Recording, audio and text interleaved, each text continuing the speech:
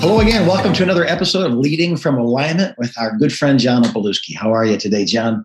Jim, I'm doing better than I was earlier because we got to visit for about 10 or 15 minutes before we started recording. And if there's something, I think we start a lot of the conversations this way, a lot of the podcasts, but I literally having good friends that you can be honest with is a blessing from God. So If you get nothing else out of this podcast, right, out of this video, just make sure you have good friends that you can be honest with, because it's such a relief. And today, speaking of good friends and all that, we're going to talk about what you learned. This is kind of an annual tradition now. Yeah. Podcast number 122 you get to tell us kind of what you learned during the previous year. What are the insights? And, from your perspective, you get to see not just your congregation as most of us do, or your organization as most of us do. You're a part of multiple organizations and congregations and staff members and people that attend and lead pastors. And so your perspective on what you learned is such a valuable thing for all of us. So what'd you learn in 2021? Well, this is, like you said, Jim, this is kind of an annual tradition. I don't know why I landed on 3. I promise you I did learn more than 3 things last year. These are the 3 big lessons for me. It seems like every year there's 2 or 3 things that are significant moments of aha for me, or maybe something that I've been challenged with for a while, and I finally am seeing some light at the end of that tunnel. Right. And my intention with all of this is to internalize those things. I don't want to learn the same 3 things this year that I learned last year, right? I don't want to take a lap around that mountain again. So here are the most important things, I think, for me that I learned, and maybe some of them will speak to our listeners and watchers. Here's the first one. Yeah. What worked in one season may not work in another. Painful lesson, right? Yeah. Because it felt like the old stuff was just starting to work. Right. And the context of that for me is 2020, when COVID was foisted on us, right? The pandemic really came to bear. It was an amazing year for Converge Coaching. It seems kind of counterintuitive, right? There was just this miraculous provision, right? In 2020, when the pandemic hit, it became official, and there was quarantine and all of that. It threw some of our plans in 2020 into turmoil. Sure. We had some cancellations, we had some postponements and some delays, and all of those, Jim, were threatening to derail our year. Right. And miraculously, no derailment occurred in 2020 for us. Almost every month in 2020, there was an unexpected door that was open to us, clients that would surprise us with over-the-top honorariums and gifts to us. It was a rough year for our world, but a God year, a record-setting year for our ministry. Yeah. And I thought, wow, this is so amazing, right? This is so good. And then we got off to this really fast start in the first quarter of 2021. And I thought, okay, hey, it's going to be a repeat of 2020. Well, it wasn't. Yeah. A repeat of 2020. And Jim, I don't know about you. I'd like you to speak to this. I think I get stuck in a rut sometimes in my thinking. Yeah. I make assumptions like, God is going to do things this year the same way he did things last year. Yeah. I don't know. Do you ever think like that, or am I an oddball there? No, I'm trying to find a good analogy that doesn't get me in trouble. But I've been married 33 years. As of January 14th, 33 years. Same woman, same vows, same commitments, right? Sickness and health, rich or poor, love and share, till death do us part. That does not mean that the marriage has been a repeat of 33 years. Yeah. You know what I mean? It isn't 33 1-year periods played over 30. It's every year is different. And my wife is a combination lock that changes from time to time. And I have to discover that new combination to unlock her heart to me again and again and again. And I'm sure vice versa. You know what I mean? The old analogy where you see the dashboard of a 747 and it says the soul of a woman. and then a man just like a one toggle switch on and off with a red light. That's probably oversimplifying it, but it's not far, as well kind of from the truth as far as an illustration goes. So I think that pastoring a church has been, the better you were at being consistent, the better you were, measuring the right things, having the right disciplines, developing the right people, putting the right places. And then, like you're saying, all of a sudden, it's like a woman who just then changes. You're still in love. There's still a commitment, but you have to evolve as the lover to continue to be effective in that covenant. And pastoring has been that. We're this many people, and those are listening. My hands are right spread out. Then diminish it by 20%. That's what happened to our congregations. But where'd the 20% go? Nobody really knows. So we had to find a way to reconnect with them, to find out they're going to another church. They moved away. They passed away. They no longer care. Oh, we've been online every week. This is our new way of being a part of our church is by watching online. And that's a completely different set of numbers to unlock that combination lock than it was a year before. And so 2021 comes along, and we're going to use all the answers from 2020. Well, the crisis is over, but a lot of things that were rare and new solidified as normal during 2021. And so, no, it's not over. And I would say it's been good for us because we have to go back to asking the right questions, not just the effective ones. Right. We'll find the right answers by asking the right questions. So church growth is not a formula anymore. It's love. It's romance. It's finding the need. It's becoming the ministry. It's evolving to reach, to serve. And that's completely different than it was in 2019, 2020. Yeah. And if you're listening today or watching today and you're wondering that, why did things in 2021 seem to work differently than the year before, or maybe weren't working at all? Yeah. Maybe it's possible that you're clinging to the way things have worked in the past. I know I'm guilty of that. Sure. And today represents a new season that might be calling for you to make adjustments to your strategy. So this is this first one. And for me, it was an aha moment, Jim, because I got locked in 2020 to this miraculous season. It was a miraculous season, right? Yeah. 2021 was a season of planting and watering because we could meet with pastors again. We could be face-to-face again. And so I don't know if God works like this, but here's what it felt like. Okay. So don't criticize me if you say God doesn't work like that. John, read your Bible. But here's what it felt like. It felt like he said, all right, 2020 was 2020 because that's what 2020 needed to be. I'm closing that off, and you're going to have to do it a different way in 2021. Yeah.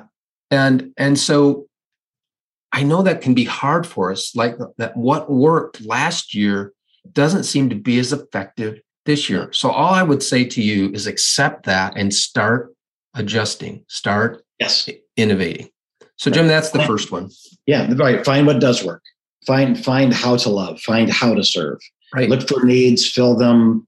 We are people, meet them there, whether it's a virtual world or a coffee shop or Sunday morning. Don't get discouraged by looking at old indicators, attendance being one of those, how many people in your groups. And I'm not saying those aren't valuable indicators, but they used to be they're almost too valuable back in 2019.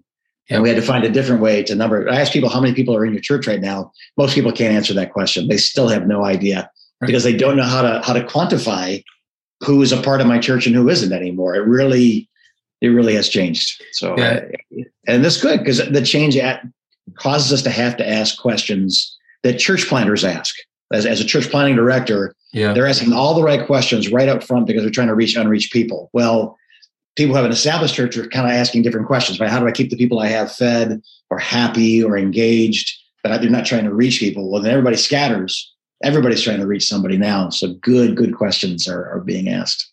Yeah. And I would just say this as an encouragement to, just to piggyback on what you said. Yeah.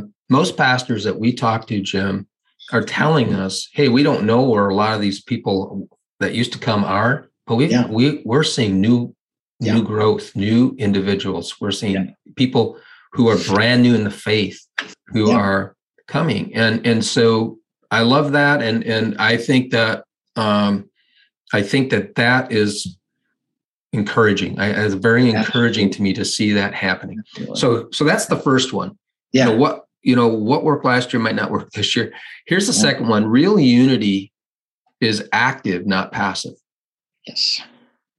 Well, I think we both know, and I think everyone who's listening or watching would agree that unity is important. It matters. Yeah. Psalm 133 kind of unpacks some of the amazing benefits of organizational or even maybe family unity. I think you could take that psalm and apply it to a family or to a church or a business. And the writer says this: how good and pleasant it is when brothers live together in unity. Yeah. And King David tells us that this type of unity is precious, or in other words, that word carries the idea of uncommon. Yeah. And so I think one of the things I realized in 2021, Jim, I think I should have known this, right? But it just came clear to me in 2021 that unity doesn't materialize out of thin air. Yeah. We have to cultivate it. Yeah. So as a leader, I think most leaders hope adults will act like adults. I'm laughing because it seems a reasonable expectation, yet those who might expect that universally will be universally disappointed. That's right. Yeah. Yeah. I think that adults will learn how to resolve conflict together without you as the leader having to step in, without you as a parent having to step in with your grown children, perhaps, without you as a business leader having to step into that with people who are of age. Let me put it that way. Yeah. And here's the reality is that humans get stuck occasionally and need a third party to help them get unstuck. So what do you think about that, Jim? Yeah. I think back to the marriage analogy, again, there are seasons that unity is not an issue. And then there's seasons where it's almost the only issue, right? I mean, and because there's a covenant, because there's a commitment in a relationship that goes both ways, both parties are responsible to work on, we're coming back to unity, which often involves, I tell young couples are getting married, like after one wedding, there needs to be 2 funerals so there can be one marriage. That both of you as individuals will have to die to become this, the 2 becoming one is not, the male jellyfish approaching the female jellyfish. It's more like the male rhino, approaches the female rhino because unity requires death. We have to die to what we want to agree to something that we kind of don't want, but is better than me getting what I want. If I win and my wife loses, we both lose. If we both lose, we both win. And I think the same thing's true in a church. Well, if we can agree on the things that we agree on, and man, the book of Acts is, we've got people from all over the known world. The Holy Spirit comes on the day of Pentecost. It goes from 120 to thousands, and they have different customs and foods and languages and clothing. But with Jesus being their everything, they found that they had everything in common with other people who had Jesus as their everything.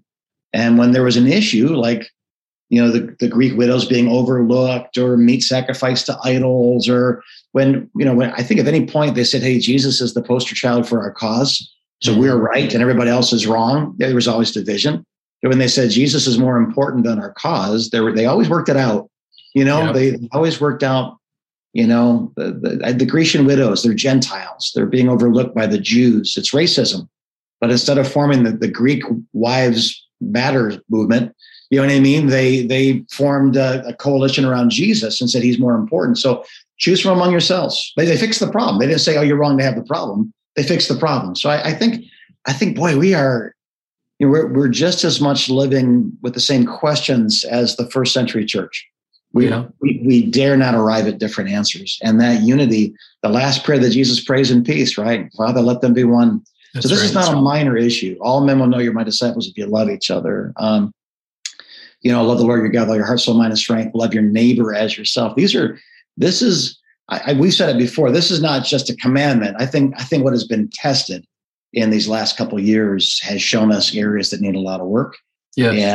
And how do we succeed? I think you're right. It's an active, if you claim Jesus as the Messiah, as your Savior, as your Lord, then that's the main thing we need to have in common. Now, beyond that, whether you eat meat sacrificed to idols or whether you read the Passion Translation or the Message Translation or the King James Version or the, all all of those things are worthy conversations, but they come second to the conversation about the lordship of Jesus Christ. Yeah, and I think that we tend to think that all of this is going to happen by itself, and I believe it has to be contended for. Yes, it requires uncomfortable conversations to be had many times, wrapped in love and respect. We have to work at it. It won't emerge on its own, but David says it's precious. It's uncommon.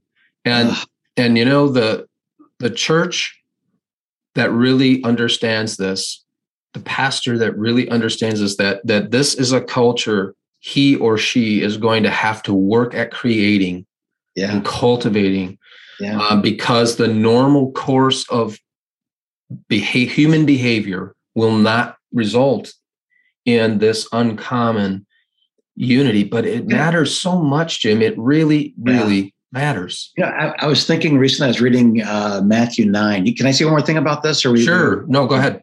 There's two blind men, and they're crying out, "Son of David, have mercy on us." And the thought came to me, why are there two blind men? It makes sense that a blind man and a leper, or a blind man and a deaf man, or a blind man and a person who can't walk. That why? And it occurred to me that people that have unresolved pain tend to gravitate towards others with the same unresolved pain. Does that make sense? Yes. So our factions are not proof of our righteousness. Our factions are proof of our pain. And the algorithms of social media, as soon as we say, I like this candidate, or I think this is wrong, or it starts to minimize those whom we have contact with until all we get is sound bites of people that are attacking the people that we'd like to attack, but we're not that eloquent. And so all you get is the social commentators and the people that make a living basically out of beating up other people verbally or causing division or problems. And eventually we think like everybody thinks this way, because everybody on my feed of Twitter, everybody on my feed of Facebook, whatever it is, everybody believes what I believe. Everybody and everybody that's smart like me is, demolishing those that are stupid like you. And, so it really is it's the blind leading the blind. Literally those two guys in Matthew chapter 9, it was the blind leading the blind. And it wasn't until they saw Jesus, which is kind of an oxymoron for two blind guys. But when they saw Jesus and he said, "Do you believe that I'm able to heal you? Do you believe that I can do this?" And they said, "Yes, Lord." Not just yes, but yes, Lord. They conceded to the lordship of Jesus Christ. They could see what they couldn't see before. And what they saw when they opened their eyes was him. And man, if the church could have any, I know it's a sermon, but it's not. It's like be careful of the echo chambers of thought that exclude Jesus or use him as their spokesperson for American exceptionalism or politics, or stop. Jesus is the king of the kingdom. And, those sorts of thoughts. It's such an important time to keep our eyes fixed on Jesus. Absolutely. And everything else is secondary. Yep. So good. So the first one again was what worked in one season might not work in another. Yeah. Real unity is active, not passive. And here's the third one. Major success and major challenges often run in parallel. Okay. Let me explain that. Yeah. So Christ's birth was a mixture of awesomeness and horribleness. Yeah. There were the angelic announcements to the shepherds. There was the arrival of the Magi. Yeah. And then you had King Herod. Right. Who ordered the slaughter of all boys under the age of 2 in the vicinity. Yeah. So you had spectacular and horrible running in parallel with each other. And as I reflect back on 2021, Jim, the highs were high. Yeah. And the lows, they were really low in 2021. And it can get confusing because when you're riding the crest of the high, you think, man, this is just the way it's going to be. Why is this nasty thing happening at the same time? All these good things are going on. Yeah. And I'm wondering, Jim, if this is really the normal course of life. Yeah. That, hey, you can be experiencing incredible progress in your professional life and incredible problems at the same time. Yeah. And that works personally too. Yeah. You can be experiencing wonderful health in your personal life and simultaneously be dealing with major struggles. in your personal life. And if you're like an either or person and not a both and person, this will drive you crazy, right? Because, and so, I think if we don't understand this one, Jim, we'll live life on an emotional roller coaster. Yeah. Right. And we'll vacillate. That's a good picture. Yeah. It will vacillate between hope and despair, joy and sorrow. Right. I don't know. What do you think about this third? Yeah, it was a comedian, but I thought the comedian made a very valid point. He said life is a variety of ups and downs, and Jesus promised to give us life more abundantly. And it as much as he got a giggle out of the crowd, I think it's a pretty, the people that followed him certainly experienced joy that they could have never experienced without following him. And most of them were murdered because they followed him. Both statements were true. Right. So I think it's a great observation. I think what's nice about once you say it, once you verbalize it, I now have a box to put the reality of my life into that feels like it's not out of control, if that makes sense. Because the highs are not really that encouraging if the lows are that discouraging. And the lows can't really be that discouraging if the highs are actually that encouraging. You end up kind of, in a malaise instead of a celebration of life. So I think that observation, it helps me know when I'm having a bad moment to also stop and count the good moments that I've had recently and let the one temper the other, if that makes sense. Because faith is not a promise this is in heaven, right? There's a lot of good things, a lot of bad things, and we're stuck in between those things, choosing who we're going to trust. That really is life in a nutshell. This isn't Miami Beach. This is Omaha Beach. And there are some pretty scary realities to our everyday life.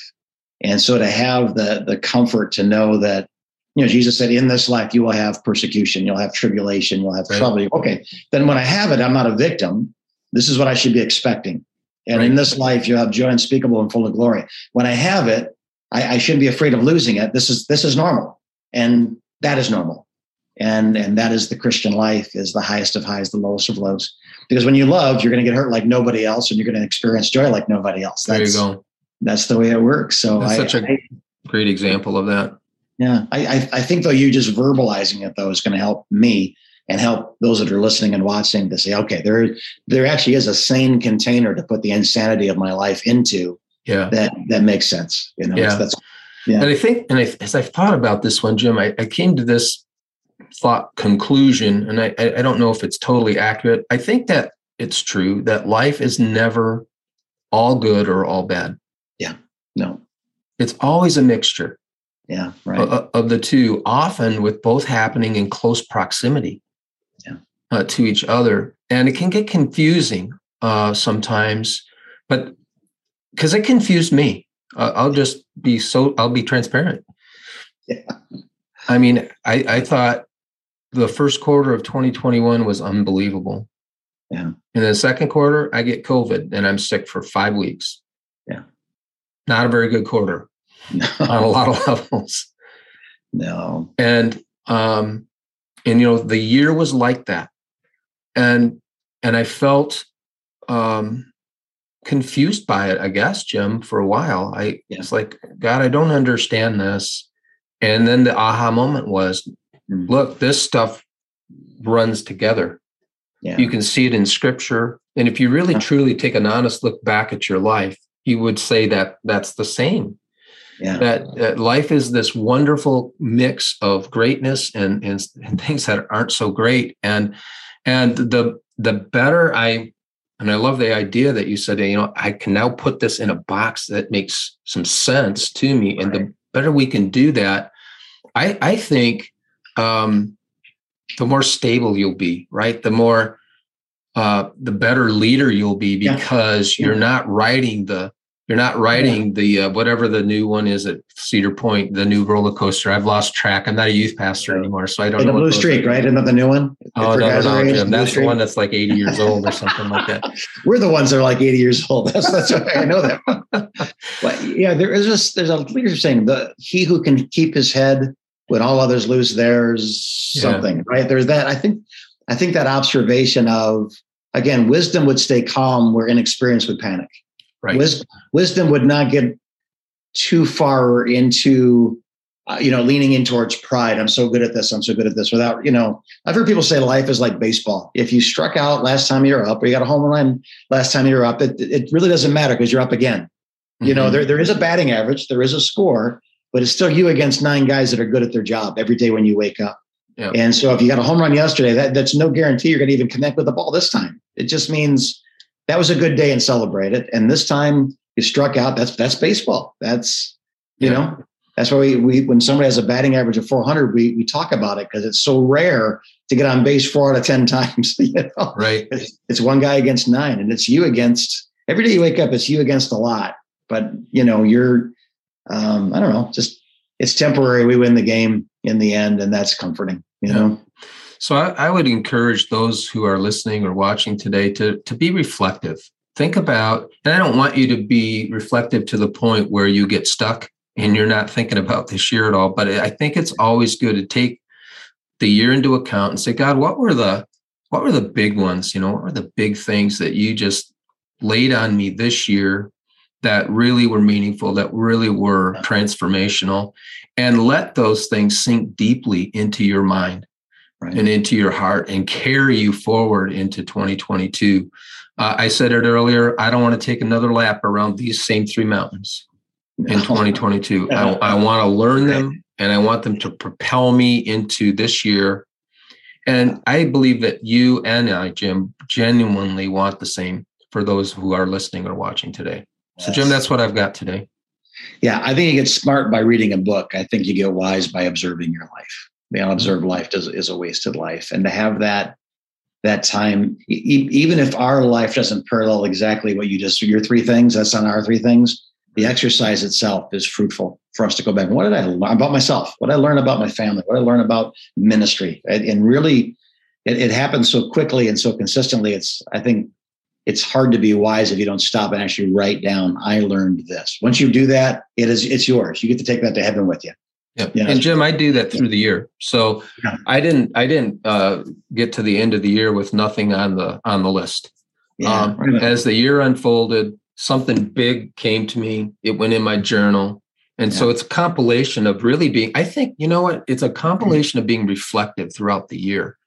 And so we want to encourage you to do that because we love you and we want you to just have more stability in your leadership in your life. And because we know everybody benefits when that happens. Right on. Well, John, thank you for your insights and your heart for leaders and especially for pastors. And if someone wanted to continue this conversation with you, how would they do that?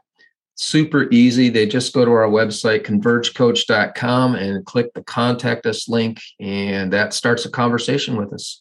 Right on. That's simple. You're a click away from a conversation that doesn't cost you a thing and can benefit you for the rest of your life. So God bless you, our watchers and listeners. We are here for the one express reason of, the vision of Converge Coaching. Right? It's to help. It's to help you grow so you can help grow things and to do it in a healthy way, a repeatable way. So you won't be a boss, you'll be a father, you'll be a mother, and so God bless you. You're in our prayers and in our hearts and in our thoughts. And we look forward to meeting with you again soon as you continue to lead from alignment.